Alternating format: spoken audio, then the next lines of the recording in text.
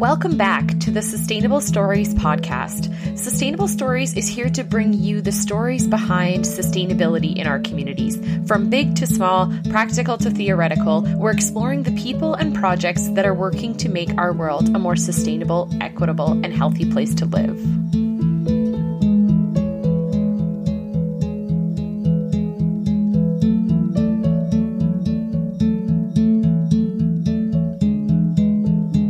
Welcome back to the Sustainable Stories podcast. My name is Jenna Inglot, and I will be your host for today's episode. I'm coming to you today from my house near Blaine Lake, Saskatchewan on Treaty 6 territory.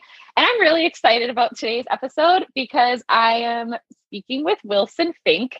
And Wilson and I grew up in the same small town in southeastern Saskatchewan and went to school together pretty much our whole lives. And so this is a really exciting conversation for me to learn a bit more about Wilson and the work that he does. So Wilson studied agroecology at the University of Manitoba and now works as a research technician in the Natural Systems Agriculture Lab. So welcome, Wilson. Thanks for being here today. Yeah, happy to be here. Thanks. So Wilson, I have so many questions about the Natural Systems Agriculture Lab, and I've done some digging on the website. But just to start us off, I'm curious a little bit about who you are, what you do, and kind of a bit about your journey that led you to your role within the Natural Systems Ag Lab. Sure. Yeah. Well, I don't know if my background is as interesting as a lot of your other guests, but I started, I grew up on a farm just outside of Montmart in southeast Saskatchewan. And I did a little bit of work kind of in high school in electronics and shortly after high school.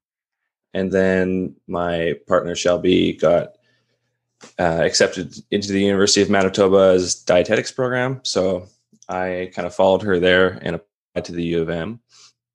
And I started off in environmental science, but quickly moved into agroecology.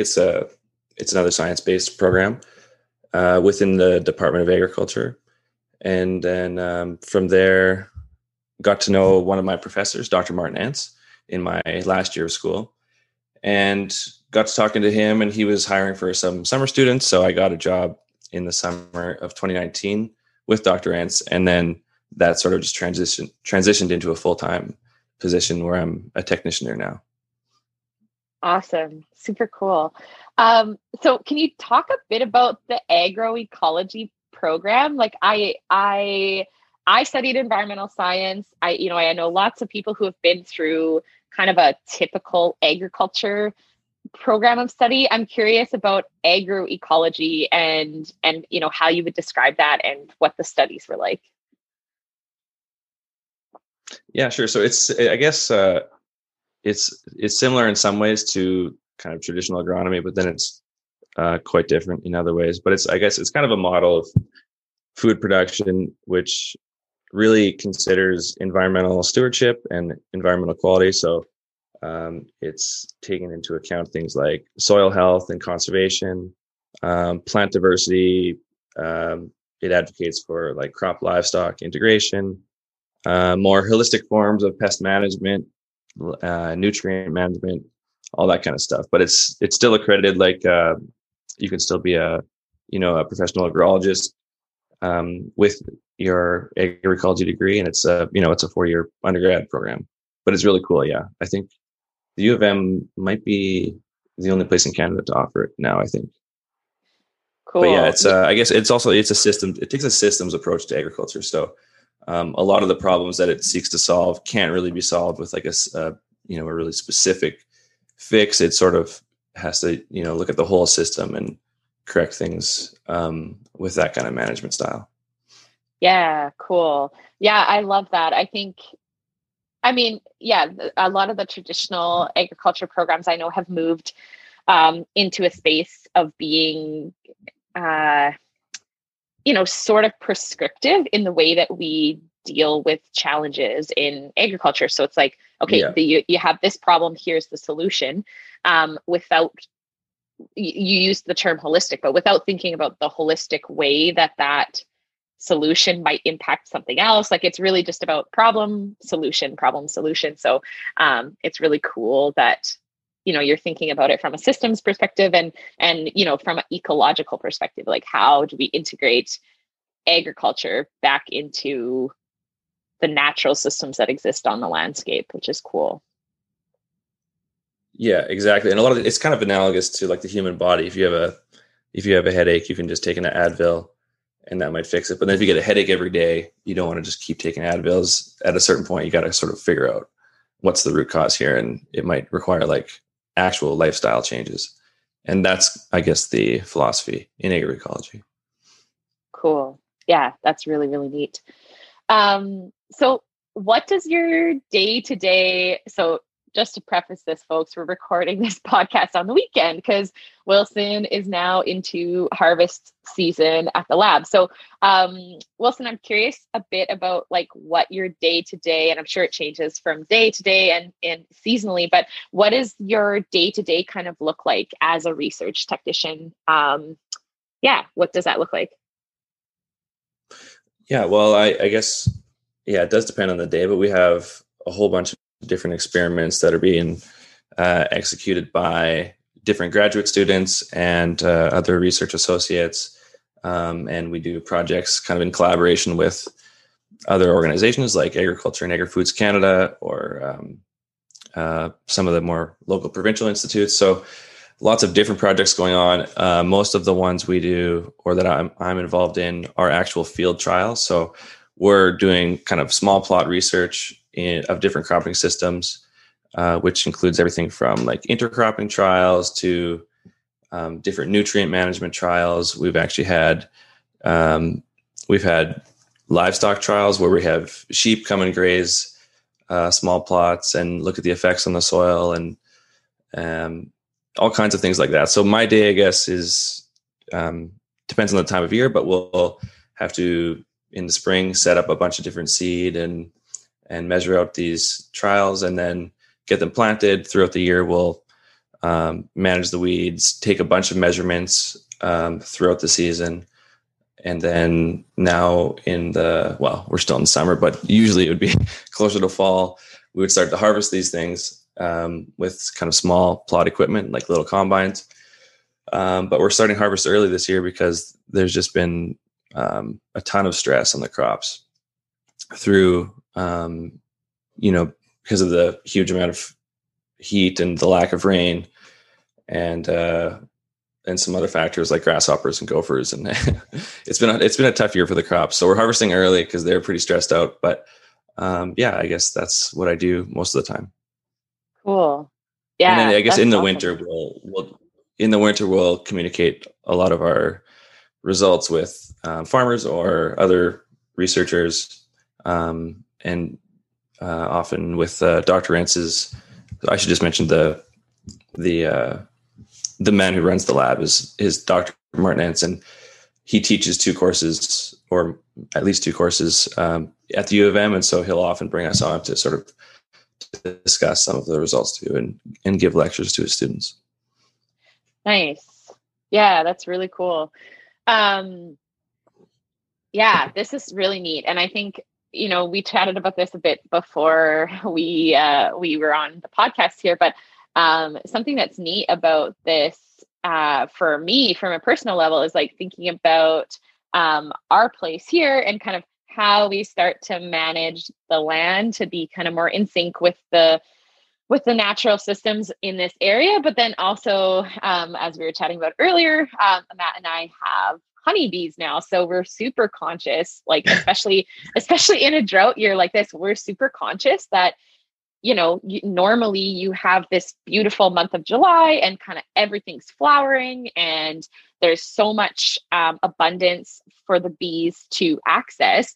And this year we very quickly realized that on a drought year, you have like a week or 10 days where things were flowering and the rest, like everything kind of burnt out after that. So, so yeah, it's interesting that, that's kind of something we're I feel like Matt and I've always thought about, but more so now that we're raising bees, you're so much more observant of like when things are flowering, how long they flower for, what times of the season do they flower, trying to get things that don't flower all at the same time and that will do well in a drought year. Like there's just a lot of things. So it's interesting and really cool that you guys are testing out some of these different different techniques and different ways of doing things, and then also sharing those results out and sort of educating producers on how to do it or how to do things differently. Yeah, exactly. Yeah, and it takes a long time. Some of these studies are really long term because it's hard to see the effects on something like soil health in a year or two. Sometimes these things can take decades, and actually, this is the 30th anniversary of a project where organic systems are being compared to conventional systems. That's in Glenlee, so it's kind of cool that these experiments can run for so long, and that's when you can really start to see some cool effects. Yeah, for sure. Yeah, it's interesting. I think we're just from a cultural or societal perspective, we're in this like fast-paced mindset where we want to see results like the second we make a change or do something differently. But yeah, when you think about the natural system, 30 years is really short, right? Like that's probably how long it takes to make a difference in the soil or on the like microbiome of the soil. It's not something that's going to happen in a couple of years. So yeah.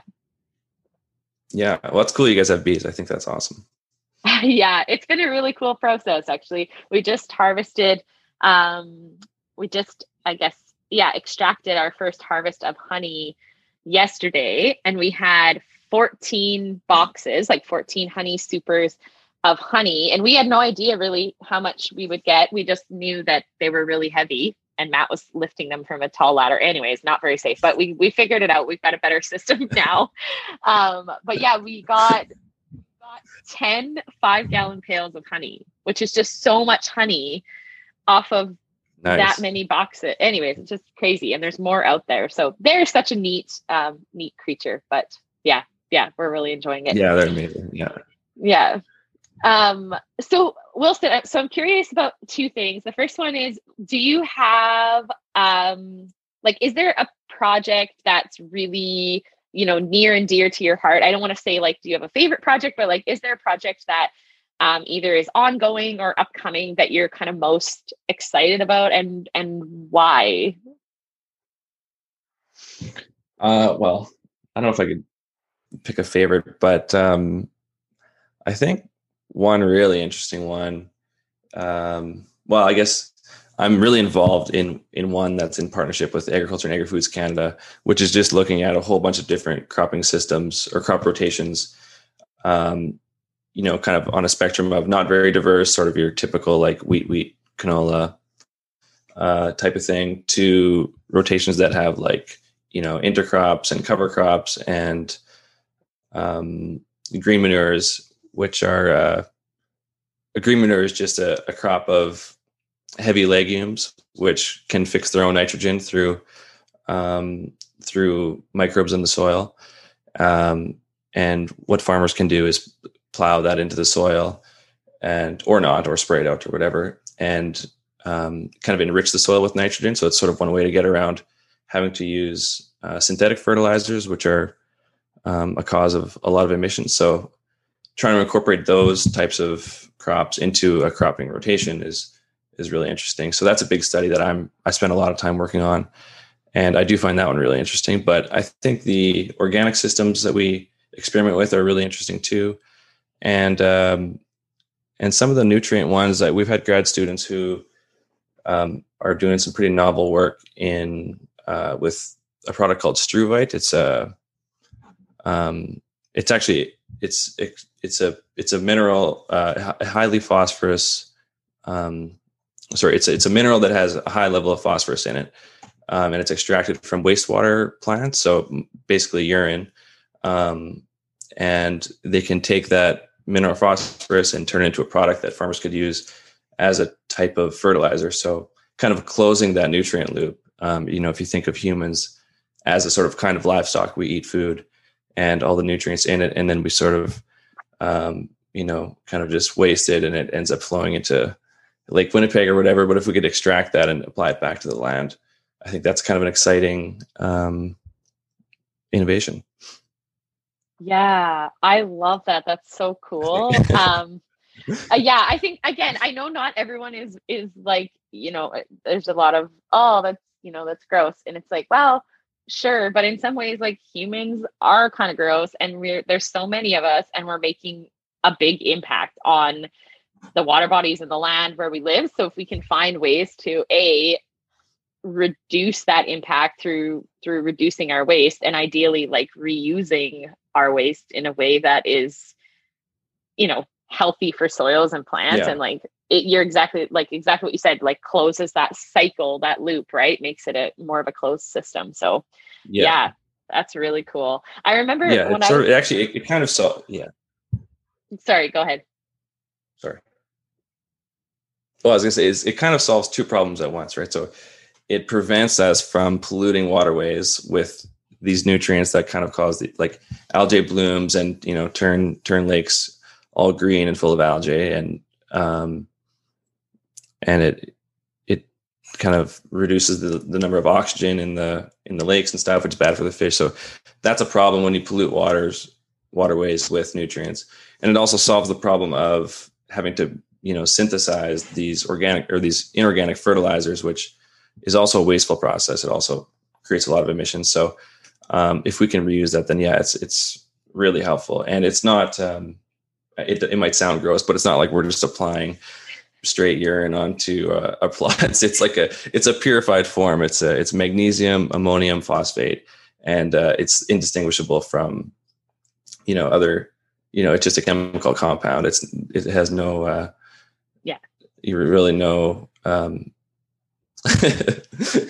there's nothing gross about it, I guess. Yeah, no resemblance to the form that we flush down the toilet, right? So yeah. Exactly. Yeah. Yeah, it's funny, when I was at UBC in the Okanagan, in Kelowna, they actually, I assume it's still operational, but they had a facility that was taking waste from the wastewater treatment plant. And actually they have a really sophisticated wastewater treatment plant there. And they were selling bags of compost that was from the municipal wastewater treatment plant. And obviously they didn't advertise it in that way, of course, per se.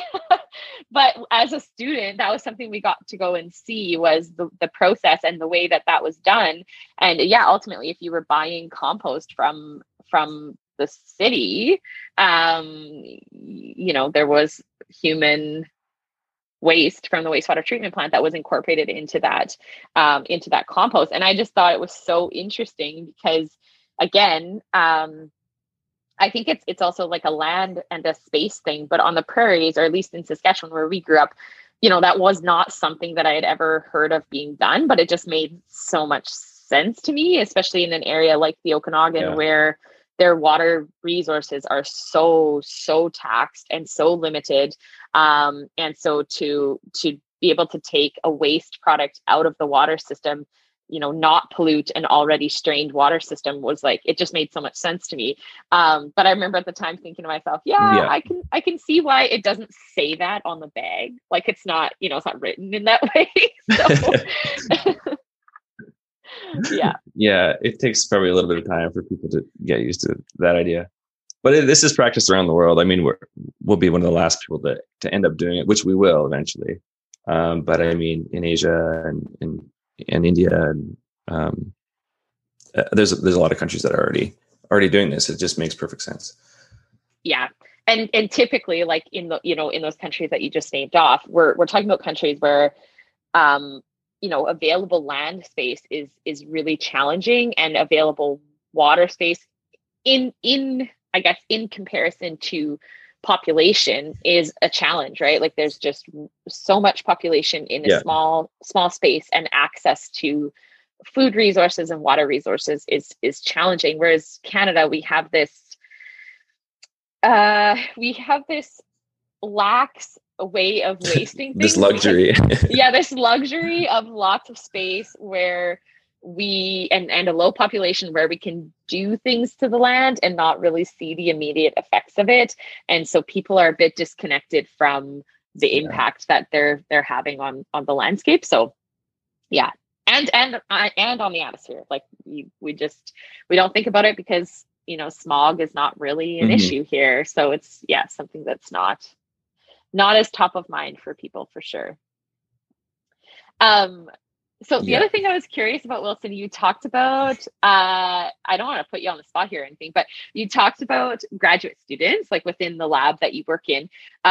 Is graduate studies something that you think about or are interested in, like at a personal level? Like, do you think you'll do more education in this area? Yeah, maybe. I have thought about it.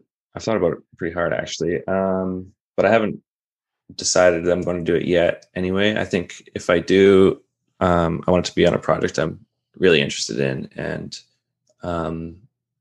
maybe when I'm a little bit more established in like the rest of my life. I think Shelby and I are just kind of excited to, both be working now, and it'd be good to get a little bit of, some roots down.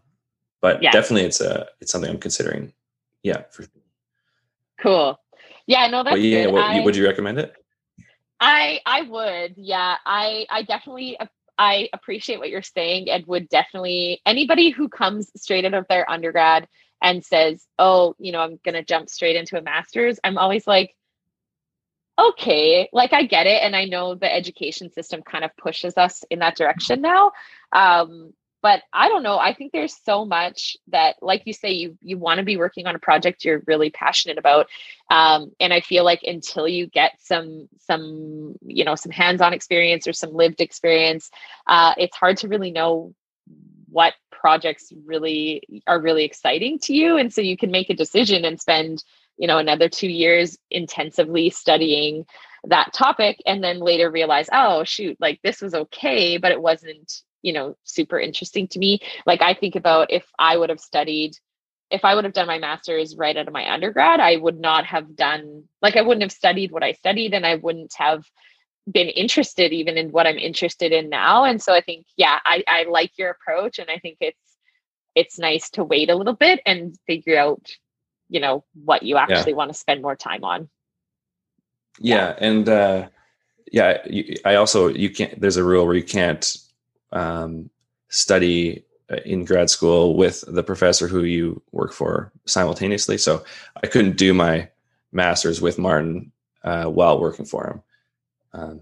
So that's kind of the one wrinkle, but I guess, and I kind of get all the benefits of like seeing all the different projects and helping the grad students with them and seeing all the cool results without having to do like all this, laborious writing and and stats and everything. So I just get all the perks without having to do all the work. For sure. Yeah. I was also going to say that like your job is really the cool practical side of graduate research without the like, sit here for 4 months and read papers and then do a lit review. Yeah. Again, that's super valuable and it's important to the research process. Like I'm not devaluing that, but it's not the most enjoyable when you're actually having to do it. So you get the cool part of the job for sure. Yeah. Well, this is awesome, Wilson. I'm so interested in kind of, learning more about this and even trying to apply some of this stuff on our own land here and that kind of thing. So I'm curious, I know we can direct folks to your website, but if there's someone listening or someone interested, like whether it's a farmer or just a landowner, what is available to them from natural systems agriculture to learn from? Like where do they go for this information? How do they access it? Is it something where they can contact you guys and learn a bit more? Like how does that process work? Yeah, for sure. We do have a website, and actually we're in the process of kind of building a new website, but there's a whole bunch of contacts on there that if they have specific questions, they can email email us for. And if we couldn't answer their questions, we could probably direct them to somebody who can. Cool. I love that. Yeah, that's awesome.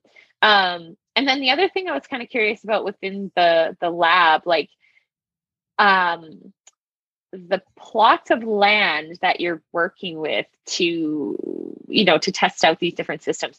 Are you like, is it in partnership with local producers, or I guess like whose land are you performing some of these studies on? Yeah, I guess so. There's kind of three main areas that the Department of Agriculture at the University of Manitoba does the research on. And one of those sites is in Carman, Manitoba. And there's another one in Glenlee, which is just sort of 20 minutes south of Winnipeg. And then actually on the campus, there's, I actually don't know how big it is, but maybe like 40 acres or something of land that is available for research too. So a lot of the work we do is on those farms. And then there's also projects that are, yeah, like you said, in collaboration with farmers, where we'll actually give them seed or give them whatever they need to kind of execute these trials on their own, or we can just come to their farm and, take soil samples and take some biomass samples and do some assessments that way too. But yeah, like one, you might find this project interesting, but there's this project that Martin and another graduate student named Michelle Karkner did, where it's called the Participatory Plant Breeding Program. And they actually collaborated with like dozens of farmers to breed different wheat and oat varieties based on the selections the farmers actually made. So instead of just kind of your standard researchers doing these things, this project actually involved farmers to select their own seed heads, and then they would send those back to the lab, and they would analyze them and thresh them out, and then do a seed increase, send them back, and they would do kind of years of selection to keep the farmers involved in the seeds they're actually growing. And it's kind of more localized varieties for sort of farm specific or region specific, which is pretty cool. And those are all under organic management. Nice. Yeah, that's really cool. I think, as a whole, and I know this is changing over time, but, the academic institutions, there's often been kind of this separation. It's like it's research, and then it's, people out there doing the things. And oftentimes those two things are kind of happening in silos, and the information crossing doesn't happen quite as smoothly as either side would hope, right? So finding ways for academia to collaborate and be participatory in research. And I mean, in my world, we're starting to see this a lot more in terms of like community-based research, where community members and community leaders are really, really the ones taking the lead on doing a lot of the research work, which is really cool because it starts to engage people in the process, not just, okay, here's this paper that was produced and now you can read it and learn from it, but rather it being, you're integrated, your community is integrated throughout the process, which has been really cool to see. So yeah, I'm glad that's happening here too. Yeah, totally. Cool. Well, this has been awesome, Wilson. I feel like we're going to have another conversation sometime and dive into more of the details on some of these different methods. Cause yeah, I'm so curious, and I know Matt and I will probably be giving you guys a call or reaching out sometime, because we're in the process of planning out some little test plots, I guess, on our property to sort of think about like soil health, and then B, the sort of flowering season of different crops. So, if we think of the different flowering crops, how do we incorporate them throughout the landscape in a way that we have flowers for bees all year long? So I don't know if that's something that you guys would have recommendations on, but that's been deep into his own kind of research hole, trying to figure out what to do. And like you say, I'm sure it'll be a multi-year approach to figure it out. So yeah, you're gonna need some sheep or some bison or something. Yeah, well, and that's what I said. I was like, we might need to get some sheep. Actually, one thing we did this year that's been really cool to experiment with is we built, so we raise meat chickens and laying hens and turkeys as well. And this year we built a chicken, they call it a chicken tractor, but like a mobile fence for your chickens. Yeah. And it's been so cool. Like, again, it's a drought year, so it's been tough as well, because like there just isn't as much in our hay crop as there usually is. But so we have to move that fence more often for sure. But it's been really cool because we'll have it in one spot for 3 days, and then we sort of move it around. And there's like this patchwork of, the chickens get access to A, space, which they're so much happier, and B, grasses and bugs and all the things that they like eating. But then we also get the benefit of having, fertilizer, and chicken fertilizer is fantastic. And so having fertilizer throughout that plot as well. So we have no results for this very non-academic study, but we're looking forward to seeing what it's like next year. Nice. That's awesome. Yeah, it'll be good. Cool. Well, thank you so much, Wilson, for taking the time to chat with me today and be here today. I don't know if there was anything else you wanted to share with listeners or about where to reach you or anything. But yeah, that was all the questions that I had to pick your brain about today. No, I don't think I have anything else to add. I guess if maybe you're able to put the Natural Systems Agriculture website linked somewhere on Spotify or whatever. And yeah, like if you want to talk specifics about any of the the specific projects we're doing, then I could definitely put you in touch with, the grad student or the professor or whoever.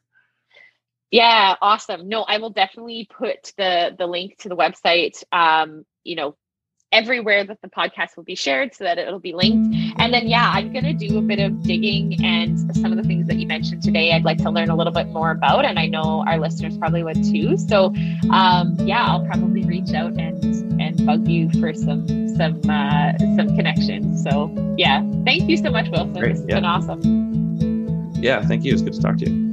Yeah, you too. We'll talk to you soon.